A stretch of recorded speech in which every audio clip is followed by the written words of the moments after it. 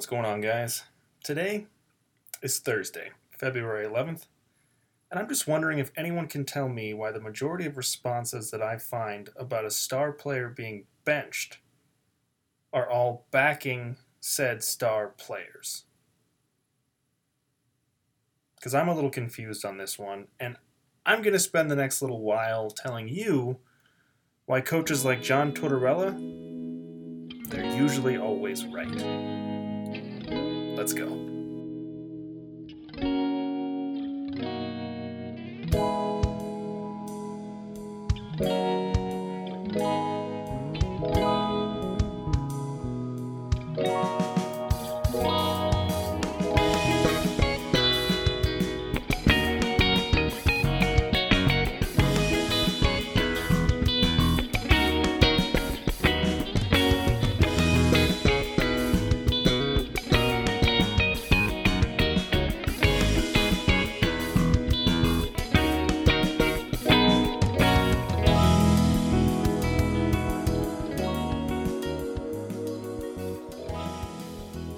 What's up, guys? Welcome to episode number 7 of the Quick Mitts podcast.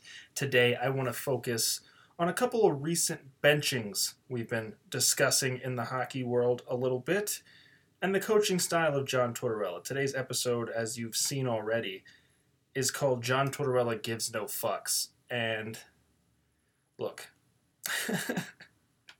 there's a lot to talk about when it comes to all of this. This is not going to be a very long episode. I just have to get this out.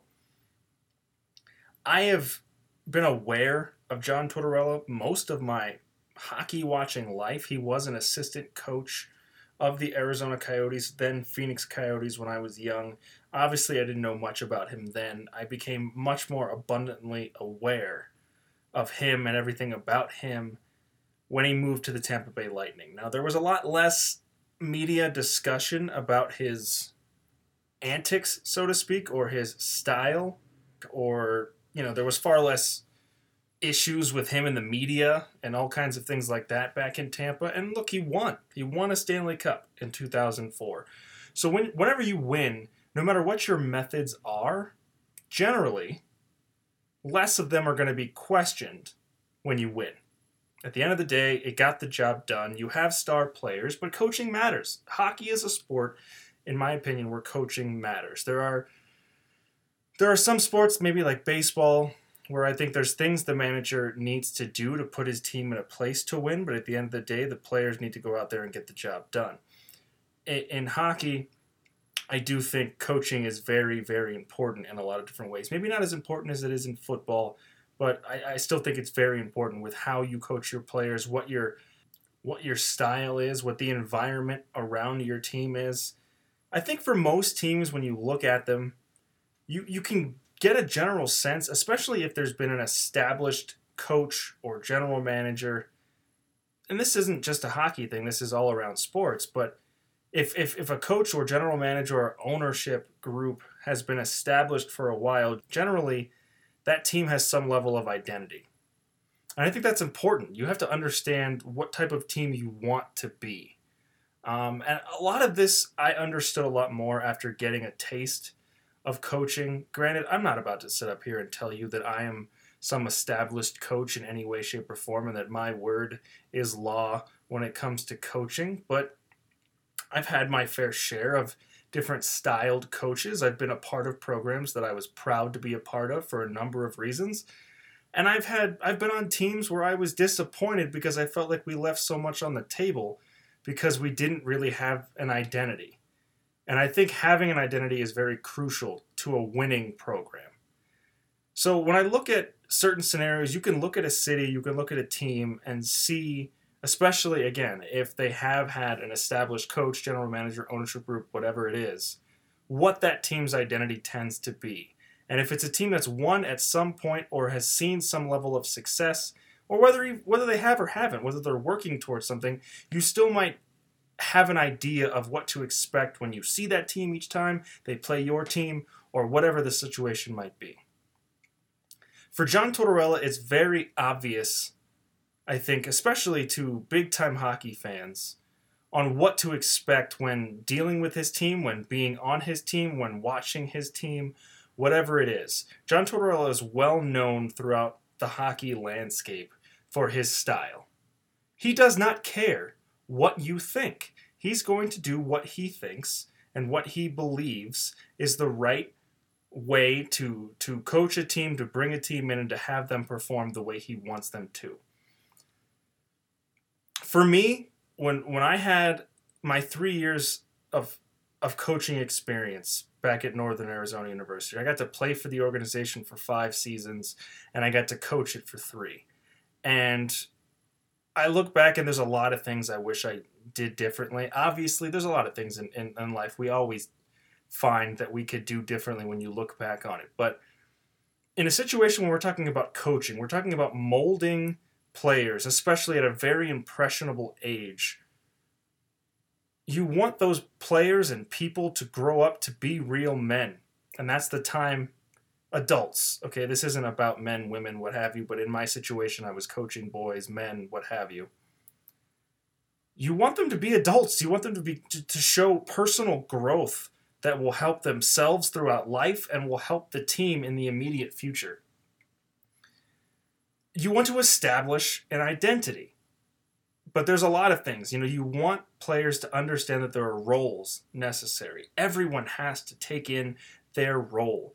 But at the end of the day, on top of that, you just want everyone to buy into the same thing you're trying to sell.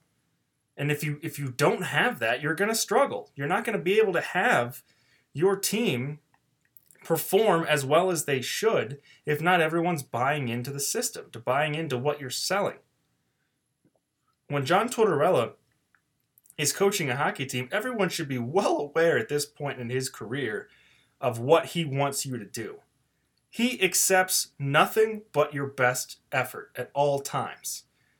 Now, obviously, that's going to run very difficult for a lot of people. It's not easy to play for. That's the point, though. It's not supposed to be easy. Winning is not easy. And if it is, then you probably just have more talent than everyone else. And it's just that simple. And I've been a part of a team that way. My high school championship team, my senior year in high school in Arizona, we had a team that I could tell when I was on that team in the beginning, we had the talent to win state. Now, I had many times throughout that year where I looked around and I said, we're not going to do this. We have the ability to do this, but we're not going to get it done. And my reasoning was we didn't seem to have a general identity. I felt like we had the talent by far to get the job done. I don't think there was a deeper team than what we had that year in 2007. But I looked around and I saw effort levels in practice and I saw different things. No one was wearing an actual letter on their jersey. They told me and another senior that we were the captains, but then they never put the letters on the jerseys. To me, yeah, maybe it doesn't matter, but it's a matter of symbolism in a certain sense. But it's establishing something. It's you're putting your stake in the ground and you're saying, look, these are our leaders and we're following what they say, and then they can go from there. The team can look at them from there. I do think there's an important symbolism that comes from wearing the letter on the jersey. You see it in football now. You see it in baseball occasionally now, but you saw it in hockey first. And it's not just showing off that those are your leaders. It's setting in stone a point that, look, these are the people we feel like best represent our team, and we want their example to be what you think of when you think of our organization. And I looked around and I thought, man, we're not going to get this done because it just doesn't seem like everyone's buying into what we need to do. No one's working hard enough. We have the talent, but are we really going to work hard enough to get this done? And what was crazy was, look, it's high school hockey in Arizona. We got it done. We won the state championship. We went on and we beat other state champions and we won the regional championship. But we did it on talent alone. We did not do it because I felt we worked harder than everyone else or we had the best coaching. We had great coaches. But they didn't hold people accountable in a lot of scenarios where they could have and they should have.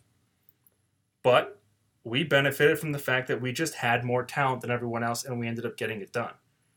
In college, it was a very different scenario that was put in front of me. I got to play with more talented players than I had ever played with before in my life. But at the same time, that level of accountability just wasn't there in a lot of situations. And I'm not trying to talk trash about my college. I loved every second of being there. I look back on it and it's some of the best memories of my entire life was playing hockey for that team and getting to coach that team and everything that was involved with Northern Arizona hockey. I loved all of it. But could certain of situations be better? Could we have ultimately gotten more done? Could we have won more? I mean, look, we went to nationals twice. We finished 6th in the country twice. My first 2 years in the organization, it was great. I got to coach a team that got to the national tournament. It was all great. But there was so much left on the table. There was so much more we could have been if we held people accountable. We had a great number of players that had a wealth of ability and talent, but they didn't really reach their real potential because they weren't held accountable for laziness, among many other problems that come with being in a college. Like, we were a club hockey team. This wasn't NCAA. This is ACHA I'm talking about. So you're paying to play. You still have to make the team. You still have to be good enough. It's not like anyone can get to play as long as you have money. But it's not the same as being a scholarship athlete. But I look back on a lot of those scenarios and I think, man, what could have been? When you look at how talented some of those teams were and how talented some of those players were, and if they were only held more accountable for their actions in scenarios, I just feel like the levels of success we could have had compared to what we did have were astronomical. And I feel like a lot of teams and situations are very, very similar to this. And we have perfect examples coming out of the NHL over the last couple weeks. So granted, yes, this is the second episode for this season. I know there's a lot of other things that can be covered when we're looking at the early parts of the season, and I'll get into those in other episodes going forward. I get to work from home next week, so I will certainly be posting next week. But for this situation, this is something I think is more important than everything else going on right now because it just covers every aspect of the game and how it should be handled. So we now take in everything I was just talking about and talk about the scenarios we have out right in front of us in the NHL right now. In a lot of sports, you've got players that have a level of ego or what they feel is owed to them. And obviously it's different on a professional level. We're talking about people getting paid lots and lots of money to play the game. When you look at the differences between different players on a team and how much certain guys are getting paid and the egos that go along with that, that's got to be very difficult to handle and to coach and to keep in line and in check and everything else. But you have a lot of players who use that ego to then try to get what they want, and they try to force their way out of a situation that just becomes too uncomfortable for them or whatever, and they want it to be in something that's easier, that isn't so hard. And playing for a coach like John Tortorella is not easy. And look, this is a guy who has won Stanley Cup. So it's not like I'm sitting here and saying that everything this guy does is law, because look at the proof's in the pudding. But I think more often than not, you look at a lot of the reasons why maybe some of his teams couldn't get over the hump. I think it's because more people were fighting, listening, and following in line with the team identity that John Tortorella wanted for his organizations, the various ones that he's been on, than it was he didn't have the right players or that the players weren't good enough. I just think he's that difficult to play for as a coach because of the level of expectation that he has for you as a player. He expects you to be a two-way player, to give every ounce of effort that you have inside of you at all times. Is that fun to play for as a coach or as a player? No. It's not fun, but it's not always supposed to be fun. It's supposed to be fun. Winning is fun. The fun comes when you do what the coach asks you to do and you find the results. That's where the fun comes. If you want to have fun the entire time, there are plenty of other coaches in the league you can play for, but don't expect to be raising that trophy at the end of the season. Now again, Tortorella is not always going to have the team that's going to be winning at the end of the day. Again, one Stanley Cup isn't one to look back on and say, man, this guy really should be what everyone else is doing. But again, you need 20-plus players to buy into that system and be fully willing to get the job done. So our current scenario is as follows. As we watch Patrick Laine, who is now a member of the Columbus Blue Jackets, get benched for the first time. And he just came out and said some positive things that we'll get to in a minute. But we're going to have to rewind a little bit as we talk about why we're discussing Patrick Laine being benched just the other night. Now, it starts with the original player that was on this team to start this season, but there was controversy before the year even got started. Pierre-Luc Dubois, the number 3 overall pick, right behind Patrick Laine, and before that, obviously, Austin Matthews. And coincidentally enough, we're going to talk about all 3 of those teams, players, and situations in today's episode. Again, brief, we'll get to the point. Pierre-Luc Dubois said at the beginning of this season, granted, this is right after a phenomenal playoffs where he actually got to show off and we saw the most of his potential for the first time on the big stage, just before we're hearing these comments. Not that long ago, we watched the Columbus Blue Jackets. Look, they lost in the playoffs. They had to play Tampa again after beating them the year before when they had a record-breaking, modern-day record-breaking season. Columbus got that job done. And I'm telling you, the reason why a team like Columbus can beat a team like Tampa the way they did then, and then beat a team like Toronto the way they did last season, is because of the style of coaching of John Tortorella. But let's get back to this point. We see the best we've seen of Pierre-Luc Dubois in the NHL in those playoffs, putting that team on his back. And he starts this new season saying, I don't want to play in Ohio anymore. I demand a trade. Immediately, I feel like most people were saying Pierre-Luc Dubois looks like he's being a bit of a baby. But then there's a ton of people out there saying this must be because of Torts. He doesn't want to play for Torts. Torts just gets on everyone's nerves, and he's just too difficult to play for. Now, he came out and said that's not the issue. He said it has nothing to do with John Tortorella. There's other reasons for his wanting to leave. But he doesn't really want to get into it, doesn't want to make it a public deal. It's a little late for that. But he said what he said. Do I think Ohio is a place everyone wants to live? No. But neither is the place you got traded to. Basically, the Canadian version. Pierre-Luc Dubois, look, there was immediate discussion. What was going to happen next? He ends up signing the deal he needed to sign, a 2-year deal, just to make sure he still played, didn't want to become too much of a distraction. And again, when you have a player that has an actual contract, it become easier to trade. So there was multiple reasons why that trade, or that signing needed to happen before the trade. So he says he needs to get out, wants out. There's another guy in Winnipeg who we've heard rumblings about for very similar reasons wanting to get out of the place he's in. That's Patrick Laine in Winnipeg. Now, Laine is a guy who fills the net with goals. This guy just scores. The comparisons immediately go to Alexander Ovechkin. He scores a lot of goals in the same way on the power play with that rocket of a shot. And when you have a player like that, you're going to have most coaches in the league, they're going to be far more lenient on the way they discipline a player like that, because ultimately it's more worth it to you to let that guy just be out on the ice, have his mistakes. But if he can score 2 or 3 goals, you're not going to care so much about the lapses in play. But there's been discussion over the last 2 years about Patrick Laine potentially wanting out or maybe not getting along with other players in the team. Some weird things with Blake Wheeler and Mark Scheifele, and some comments from a year ago about, wanting to play with those guys as opposed to the line he was on. But then there was some fear about him maybe taking Wheeler's spot on the top line. Just weird things coming out of the camp, and you can only be so sure about what was actually true.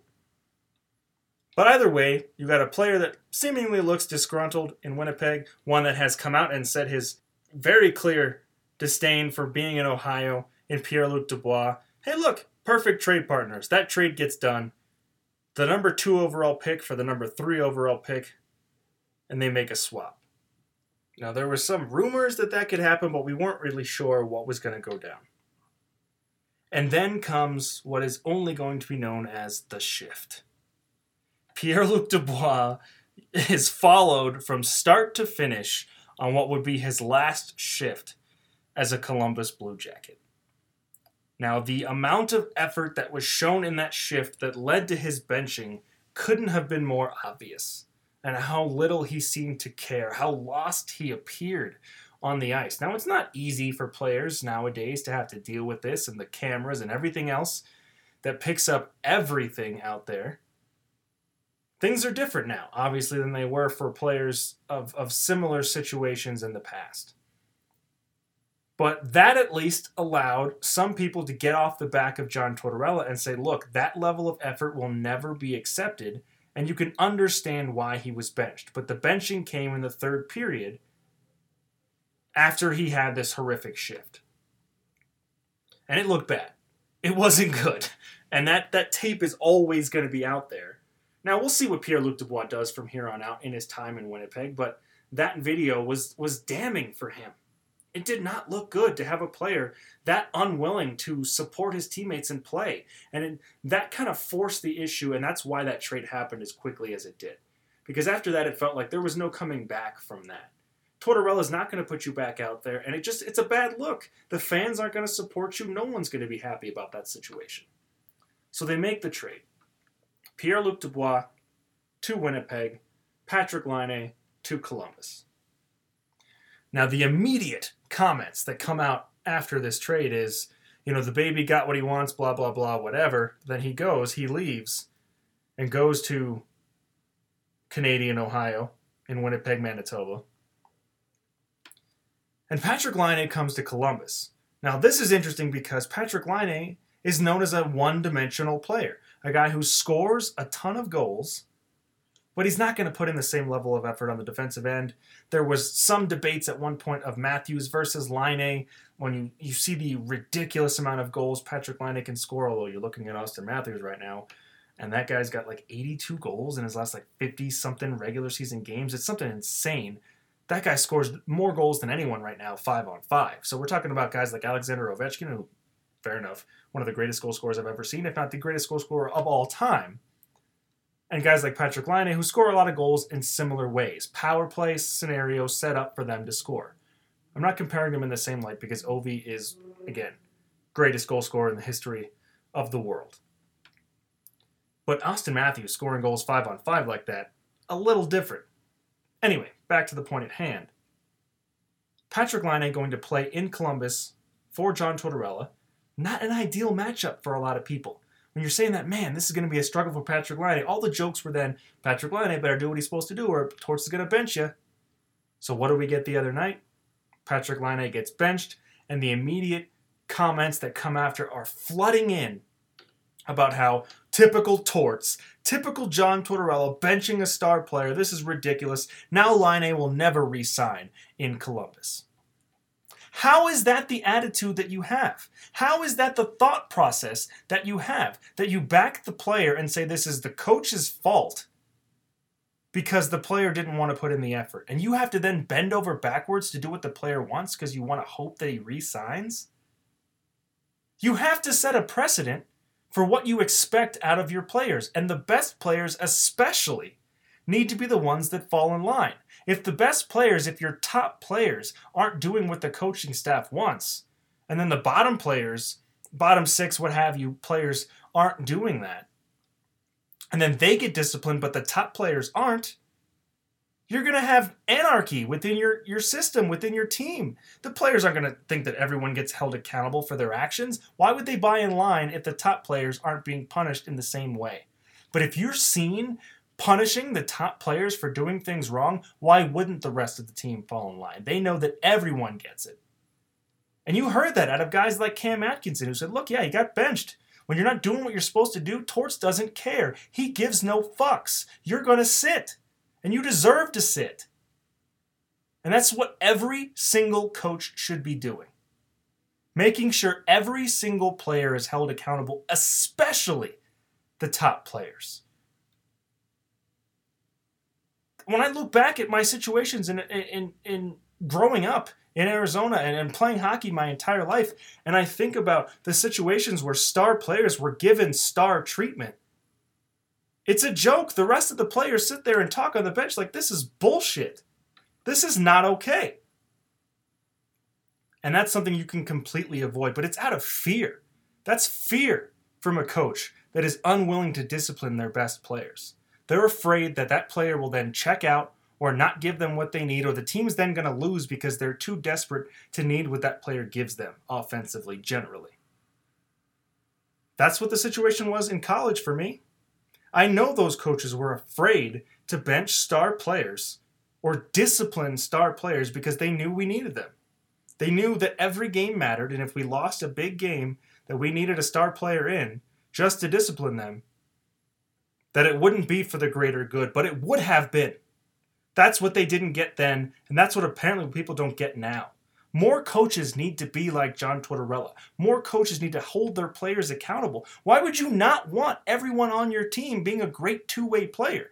I'm just going to sit back, let my guy be happy, because when he's happy, he plays well. But if he's not, well, then he's going to have a temper tantrum, and then I have to deal with that. It's bullshit. It's ridiculous, and it's garbage, especially at the professional level. Every coach should want to get the best out of their players, and the best way to do that is respect. Your players should respect you if you hold them accountable, if they actually want to get better, if they actually want to improve, if they actually want to win. But if they just want the coach to be easy on them and have everything be nice and you don't want the coach yelling at you when you do something wrong. You don't want to be embarrassed in front of your teammates.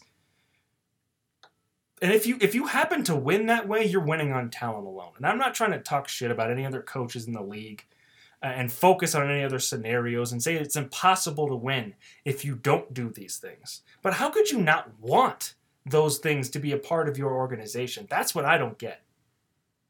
I want a coach like John Tortorella. It would suck, but think about how much better you're going to be as a player, as a team, and how much better it's going to feel when you win. I don't know. Those are the things I think about as a player. Or when I look at these guys and think of what they should want in these situations. How do you not want that? Now, again, the way Canadian media goes, any big situation like this, we're going to have to figure out what Toronto thinks. So, of course, someone felt the need to ask Sheldon Keefe, the head coach of the Toronto Maple Leafs, and this is how we cycle back to the Leafs and Austin Matthews and all top 3 picks from that draft. But they asked Sheldon Keefe, in some way, shape, or form, what he thought about the benching and benching star players, and he said he takes it to a certain extent, but you have to be careful. And he basically alluded to, you need these players to win, so you have to be careful with when you bench them. Talk about not keeping players accountable. And is there a place where we can focus on that more of a team that has a ridiculous amount of talent but can't get over the hump than Toronto? And I'm not trying to shit. Look, I love Austin Matthews, so I'm not ready to shit on him or anyone else for the most part there. But you talk about a mentality that an organization needs to have, and to have a coach that's afraid to bench star players in key situations because he's worried about winning and losing. If you're ultimately worried about winning and losing, you should want the right culture and an environment for your organization, for players to understand and buy into what it takes to become a winner. And if you're worried about game-by-game situations, look, that's a tiny, tiny loss to get your eventual big win. You got to take that for what it is and move on from it. But if you're afraid to discipline your players, I'm sorry, I just don't see how you're going to win unless you just have a ridiculous amount of more talent than everyone else and you find a way to get it done. But at the professional level, that's a rarity. You're generally not going to see that. Look, it's great to have a coach that you like playing for. But ultimately, what I want, and what I'm shocked that more other people don't want, I guess that maybe I'm not. Most people want the easy way out. And to find the easiest way and path to victory. Work smarter, not harder, right? I don't know. Not for me, man. I wish I had more coaches that held me accountable. When I look back at the coaches that gave me the most shit and stopped me in my tracks and didn't let me allow my bullshit to take over and affect me as a player, those are the ones that ended up getting the most out of me and that I ultimately look back on and I had the most respect for.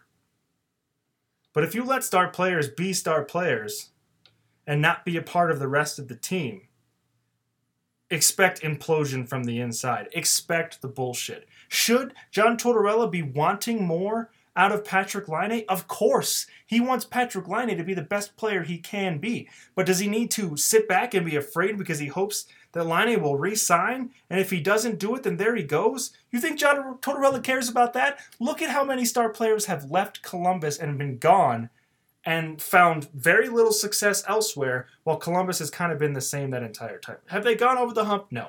They haven't had the talent. The one year they did, and they lost all those players, the next year they had just an empty closet from what they had the year before, and they end up knocking off the top team in the conference, in the entire league. There's a reason for that. There's a reason why Toronto got knocked off by Columbus last year. There's a reason why Tampa the year before got knocked off by Columbus. I'm just saying, I'll take John Tortorella 10 times out of 10. I want that mentality on my hockey team. I want that level of accountability in my organization. I want everyone to buy in to the system and for everyone to become better and for us to want to win. That's what I want, and that's what you should want for your team, for your organization. I want a guy like John Tortorella who gives no fucks and wants to win and wants the best for you and for everyone else. And the fact that so many people feel the need to blame, torts, and take the side of star players in these scenarios blows my mind. Well, if you don't do what he wants, then there he goes. Let him go. Let's see how successful and how good they become throughout the rest of their life, hoping that talent will take them everywhere they need to go. Just think about it for what you want. And luckily, Laine came out and said he was wrong in this scenario. From what was reported, it sounded like he maybe yelled at an assistant or was disrespectful to someone, and from then on, Torts benched him. That wasn't exactly what came out of the camp, but that's what came out from a side reporter. Whether that's true or not doesn't matter. What matters to me most is what Laine said afterwards. And he said, I deserved it. And he said, the thing that I know abundantly above everything else is that it doesn't matter how good you are, Torts will bench you if you deserve it. I don't know about you, but to me, that sounds like growth. Look, that's all I got on this. This is episode 7 of the Quick Mitts podcast. I'm Joaquin Rivera. Thanks for joining me. We'll catch you next week.